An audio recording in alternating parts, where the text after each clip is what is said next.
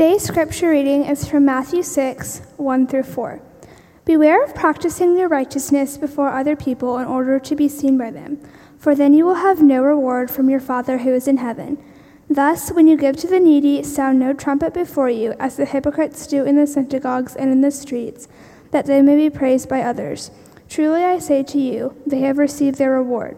But when you give to the needy, let not your right hand know what your left hand is doing, so that your giving may be in secret. And your Father who sees in secret will reward you. This is the word of the Lord.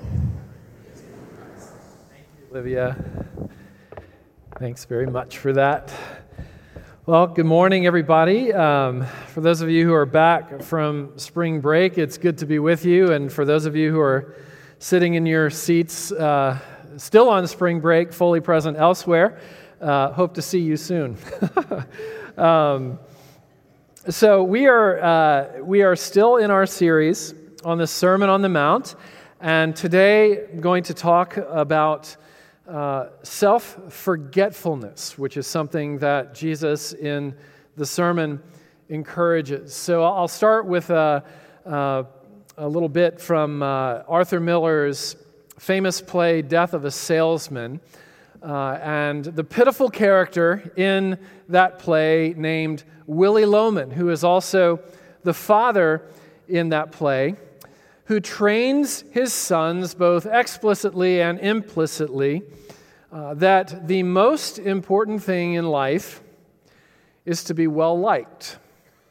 The most important thing in life, Willy Loman passes on to his own children, is to be well-liked by other people. Not to be successful in your business, but to appear that you're successful in your business. Not to be kind and virtuous, but to appear that you are kind and virtuous, so that you'll be well liked. And so by the end of the play, you discover that all of his life, this salesman's theme has not so much been to sell a product as it has been to sell himself. And the play is tragic all the way through. It ends tragically. And I think one of the reasons why this play has become so popular over the decades is that it highlights a universal human problem. It's a problem that we often refer to as shame. Because we know inside that we are not what we are meant to be, we often resort to self-selling strategies. We put on masks, we pretend, we pose. I mean, it started all the way back in the Garden of Eden when Adam and Eve were exposed for eating the forbidden fruit. They covered themselves with fig leaves. They were no longer naked without shame. They were naked with shame, and so they covered themselves as a strategy. They hid as a strategy. They withdrew relationally from God and from one another, and they shifted blame toward one another. So all of these different strategies to put back the broken pieces of a shattered reputation and a shattered sense of self because of this thing called shame. And we've been living out of this, sort of Edenic response to personal shame in the same way ever since. So I read on Twitter a couple of weeks ago, I can't remember who put it out there, but it was genius. It said this: I do not want you to think that I am the person that I really am. I want you to think that I am the person that my dog thinks that I am. There's a reason why we call the dog our best friend. It's because in the eyes of the dog, even 3 minutes after we kick the dog in the teeth, I've never done that, by the way, in case you're wondering, but even if we kick the dog in the teeth, 3 minutes later the dog's going to look at us as if we can do no wrong. Jesus' word for this, living in such a way that other people will think about us what our dogs think about us rather than the full, whole, honest truth about us. Jesus' word for this in the Sermon on the Mount is hypocrite. Now, you might remember from a couple of weeks ago, a hypocrite in those days wasn't always a pejorative term. It wasn't always negative. It actually was the word that was most commonly used for a stage actor, a thespian, who was a different person on stage than what they were in their personal and private lives. And so what Jesus is saying is, for some of you, scribes and Pharisees especially, but really for all of us on some level, at least some of your life, you live it as if you're on a stage, and it's not reflective of your private life. It's not reflective of your true personal life. It's not reflective of what the people who know you the best, who live with you, who work with you, would say about you. And so what he is doing now is he's entering into a discourse where, through the example of giving, the example of praying, through the example of fasting, what he's exposing is the human tendency to turn our religion, or to turn really just about anything, if we're not religious, into a stage, into an act, the chief driving motive being, as Jesus says, to be seen. Practicing in order to be seen. And what Jesus does is he offers an alternative to people of faith, to people who live their lives in Christ, which is a phrase that I'll cover in a few moments in more detail. But what Jesus offers is an alternative, and that alternative is life before the face of God in secret, or as the Puritans used to say, living your life for an audience of one.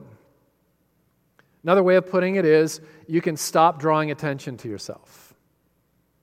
Or as Jesus says, beware of practicing your righteousness before other people in order to be seen by them. Be satisfied with the reward that comes to you from your Father in heaven. So, 3 headings. We're all after a verdict. We can now stop striving for the verdict because the verdict is in. So, we are all after a verdict. And that verdict that we are all after is the same verdict that Willy Loman was after. The one that will convince us somehow, some way, that we are well-liked, that we're okay, that we're important, that we are special in the eyes of another. We are affirmation chasers. It's in our hard wiring. It starts in childhood. 2 of the most well-known words, 2 of the most repeated words in the childhood vernacular are the words, watch me. Watch me swim. Watch me run. Watch me draw. Watch me read. Watch me blow my nose. Watch me go potty. Now, as adults, we may stop saying those words, watch me, but rarely do we stop living them. Our watch me posture just takes on a more sophisticated, more nuanced, covert approach. Watch me get a promotion. Watch me move into a $1 million home. Watch me drive this $70,000 car. Watch me take this $10,000 vacation, Instagram users. Watch me fit into a size 4. Watch me lose 20 pounds. Watch me preach a sermon. Watch me write a book. Watch me climb the charts. It never stops. And these are all morally neutral things. There's nothing morally wrong with climbing the charts if you're a musician. There's nothing wrong with fitting into a size 4. If you have a high metabolism or you exercise, there's nothing wrong morally with living in a $1 million home. There's nothing wrong with saying, watch me swim and run and draw and read and poop. There's nothing wrong with that. These are all morally neutral things until we start practicing them in order to be seen. In order to get our emotional love tank filled with other people's applause and approval.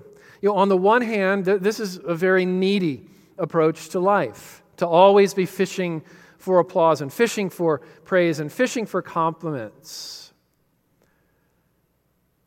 The ego that has to draw attention to itself is the ego that is sick. It's only the ego that's willing to and ready and naturally forgetting itself on a regular basis and turning its eyes outward instead and turning its attention outward that's actually healthy. It's a lot like a body part, right? Before I moved to Nashville, I never talked about my feet. And then I discovered the Percy Warner Trails, and my age caught up with me. And all of a sudden, I had tendonitis in both of my feet. and tendonitis doesn't go away very quickly. And my wife and kids would especially tell you, he talks about his feet all the time. The only time we ever need to draw attention to a body part is when it's sick, when it's inflamed, when it's sore, when it's infected. And the infected ego is the same. We draw attention to it, and we're constantly expecting others or asking others or working hard for others to draw attention to our ego when it's inflamed, when it's infected. So there's the needy aspect, but there's also the glory aspect that we're made in the image of God. And the essence of what it means to be God is to be glorified and praiseworthy. And so there's actually something beautiful and good about enjoying legitimate affirmation and praise. And so we have to discern what's the motive beneath this, right? And we have to ask ourselves the hard question, how are we protecting our egos from the critic? And we all have an inner critic, and we all have external critics as well. The inner critic is that thing that I referred to a minute ago called shame. The inner critic is why people like me need to have a dog, because we need at least one being in our lives that never criticizes us, right? Our shame is the negative verdicts that we carry around with ourselves about ourselves. You get that text message from a good friend, and it says, "Can we talk?" And where does your interior go the moment you get that text, when you have no context for it? Your impulse is to be afraid. Maybe they found me out. What am I being exposed for here? Because we know there are things down there, like our worst critic. We can all look at our worst critic and honestly say you don't know the half of it, because chances are anything you criticize me for, I'm 10 times worse than what you say.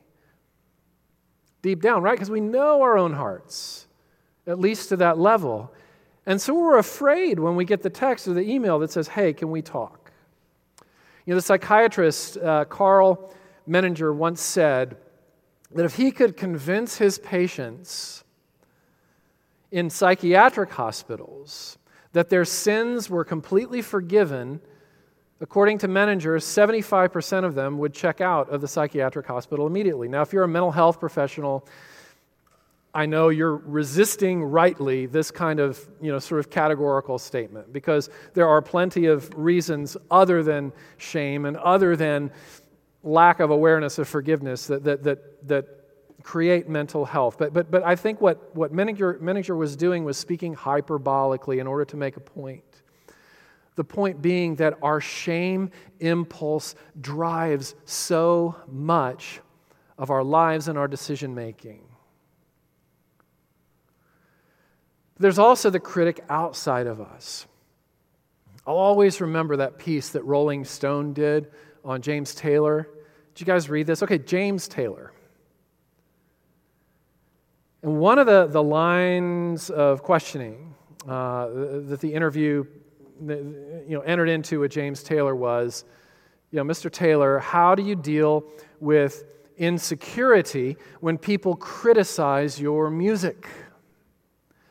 And here's what James Taylor said. "Here's how I deal with it when people criticize my music. I tell myself I will be fine as long as every once in a while someone like Bob Dylan or Paul McCartney says to me, 'Keep going, kid.'" And he's telling the story of us as well. We all run to bigger voices when the chirping voices remind us of our shame. We look for some larger, bigger voice, some more credible, emotionally credible voice to us that reverses that negative verdict. It is the human impulse, not unique to James Taylor, not unique to Willie Loman. So I don't know if any of you have taken the Enneagram. It's sort of the new Myers-Briggs. It's a personality assessment. There are 9 numbers. My number is 3.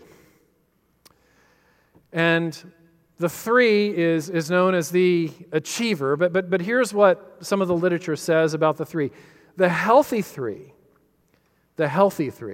is self-accepting, authentic, everything they seem to be. Role models who inspire others. But the unhealthy three is this: though diplomatic and poised, unhealthy threes are overly concerned with their image and what other people think of them. I've shared with you before that I, in 19 years of preaching sermons, have never once cut corners on a sermon. Never once. And I've never cut corners on a chapter since I started writing books. I have put everything, complete focus into every sermon I've ever preached. I can say that with complete honesty. Never been lazy once. And that is sometimes for very good reasons. That, much like Eric Liddell saying, when I run, I feel God's pleasure, I can also say, when I preach, when I write, when I communicate to others what God has poured into me through His Word, through His grace, through His truth, I feel the pleasure of God. I love this moment. This is one of my favorite moments every week of my life, is this one right now. And sometimes it's not because of the prospect that you will walk away liking me more than you did when you walked in. Sometimes you may walk away, maybe a prophetic message. I'm probably going to do a series on Jeremiah coming up after this one, and most of you are going to walk away not liking me as much after many of those messages. But I won't care if I'm in my healthy threeness on the Enneagram. I will not care, because I will be preaching the Word of God, the easy parts, the hard parts, when it's convenient, when it's not, for its own sake, because I'm made to do that. But then there are other times where I work as hard as I can on a sermon, on a blog post, on a chapter, on some other form of communication, from a place of unhealth, because I want you and I want the crowds to like me. And to this, Jesus says, don't go there. Stop using the gifts that God has given you to draw attention to yourself. Whether you're a preacher or a songwriter or a mother or a father or a kid seeking the paternal blessing at home. Don't plug your emotional umbilical cord so as to fill the infinite space of your human soul with finite goods, like human applause.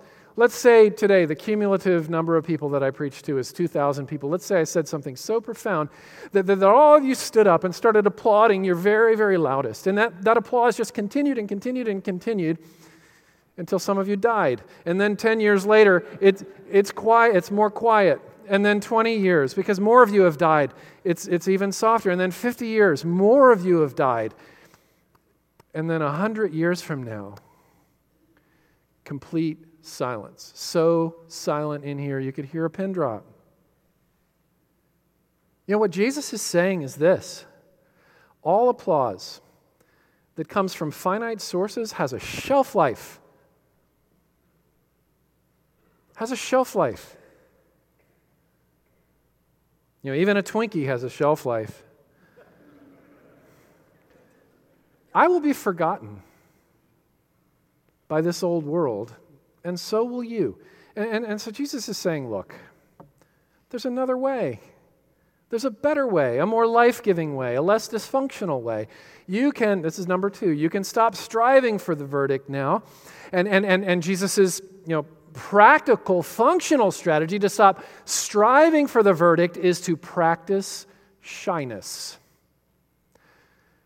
To learn the fine art of being shy about yourself and bold about Jesus and affirmational about other people. And he talks about giving and praying and fasting in secret. These are all things for which the scribes and Pharisees sought applause for. And Jesus says, go quiet with it. Go dark with it. Be more generous but less boisterous about it. Henry Nouwen is just a wonderful contemporary example of this. He talks about this concept or this phrase he came up with called downward mobility. So Nouwen, just for context, he taught at Notre Dame, then he taught at Yale, then he taught at Harvard, and so he's in this Ivy League world. He's a sought-after, world-renowned speaker and writer. And right at the peak of his communication career. He left all of it at the challenge of a man named Jean Vanier, who founded a small community for people with mental and other disabilities called L'Arche. And now went to be the pastor of this small community, leaves the Ivy League acclaim and applause and all the human favor that you could fathom for an academic and for a minister, to pastor this small community of people, most of which would never develop the skill to even say his name. Here's a statement that he made, an excerpt from something that he wrote about downward mobility. Scripture reveals, says Nouwen, that real and total freedom is only found through downward mobility. The divine way is indeed the downward way. Jesus moved from power to powerlessness, from greatness to smallness, from success to failure, from strength to weakness, from glory to ignominy. The whole life of Jesus of Nazareth resisted upward mobility. And remember I talked about this a couple of weeks ago, when James and John's mom came to Jesus and said, look, when you're sitting there in your glory, when you make all things new and the eyes of the universe are all on you, will you also put my sons to your right and your left so they can share the spotlight with you? I want my son, it's the heart of every mother. I want my sons to be great. And then Jesus retorts with this: do you want your sons to be great? Let me not only tell you what it means to be great, let me show you what it means to be great. What it means to be great is to get on your knees with a basin and a towel and scrub the feet of your own servants. Because the Son of Man did not come to be served, but to serve and to give his life as a ransom for many. And I tell you that those who are the greatest in the kingdom are going to be the ones who serve, and the first are going to end up last, and the last, the downwardly mobile, are going to end up first. People who live their lives in quiet obscurity are going to be served by kings and queens in the new heaven and the new earth. Fewer selfies, more kindness. That's the call. If you're a teenager, if you're an adult, we're in Lent right now. Will you go on a fast with me for the remainder of Lent? Will you fast from posting any pictures of yourself or any photos that draw attention to you through name dropping of who you're in the picture with or who you're taking the picture of? Will you go on that fast with me? And instead, will you use your social media for the sole purpose of lifting up and encouraging other people who are not you? Will you do that with me? You might find at the end of that process, at the end of that fast, that you are happier and more emotionally full, not less, because you've directed your attention away from your wounded, infected ego to the things that you're made for, the glory of God and the love of your neighbor. And that's actually how the infected ego gets well. There's a process here. Tim Keller says this: there is nothing that makes us more miserable or less interesting than self-absorption. The opposite of this is also true, that the happiest, fullest, most interesting people are the outward people who are not self-referential. Amy Carmichael, after her death, they were going through her things. Amy Carmichael was this famous missionary who spent a lot of her adult life on bed rest because of illness. Very faithful woman, wrote books and everything else. You can read her stuff. But they discovered her picture collection. And anybody, if you're under the age of 25, a picture, just imagine a like cardboard version of your photos on your phone.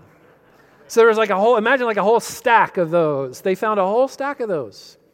Each and every picture told a story about some relationship that she had. And when they got to the end of her picture stack, they realized something. there was not a single image of herself in any of her photos. In the entire collection, everything, spoke of a life that was poured out for others and that was blissfully forgetful of self. A healthy ego turned outward in a life of love. How do we get there? How do we get to Henry Nouwen's downward mobility? What would make me willing to leave this pulpit, to live in a box in Calcutta, or to pastor 12 mentally disabled men and women who will never be able to articulate my name, let alone sing my praise? What would give me or you the emotional wealth to do that? I'm not saying we all are called to that. I'm not saying I'm called it. Maybe I will be someday. I'm not saying that I'm called to that either. What I am saying is, what are our hearts after if we need this pulpit, if we need that publishing deal, if we need to climb the charts, if we need that song to be adopted by, big name musician, if we need, what are we after? Except finite goods to fill an infinite soul that can only be filled by the one for whom we are made. Which brings me to the last thought, and that is this: the verdict is in. That's what gave Nouwen, that's what gave Amy Carmichael the emotional resources for downward mobility toward greatness.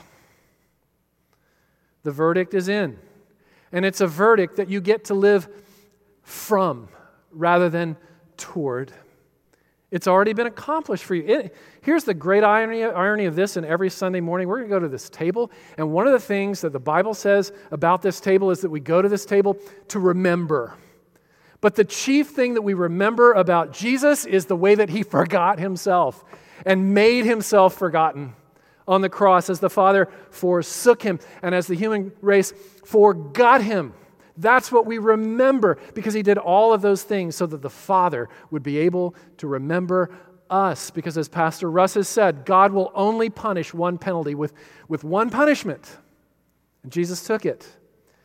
And now that we're united with him, now that we are, as Paul says so many times, the most dominant phrase that Paul uses for Christian identity, now that we are in Christ, everything that is true of Jesus is now true of us. The verdict is already in. With you, the Father is well pleased at the beginning and at the end of your best day and your worst day, of your best season and your worst season. On the day of your promotion and on the day of your dismissal, the verdict is the same. But what's also true of anyone who is in Christ is that if it's true of you, it has become true of Jesus. Because just as you take the benediction, the good word from the Father, he takes the malediction, the bad word that's due to us because of our real shame. God made him who had no sin to be sin for us, so that in him we might become the righteousness of God. So I love what my friend and pastor Rankin Wilburn just wrote, a great book called Union with Christ. Get it, read it. Rankin, he's from Los Angeles, he says this: God does not love you to the degree that you are like Jesus. God loves you to the degree that you are in Jesus. And all the time, every day, if you are in Jesus, you are 100% in Jesus. The verdict is already in.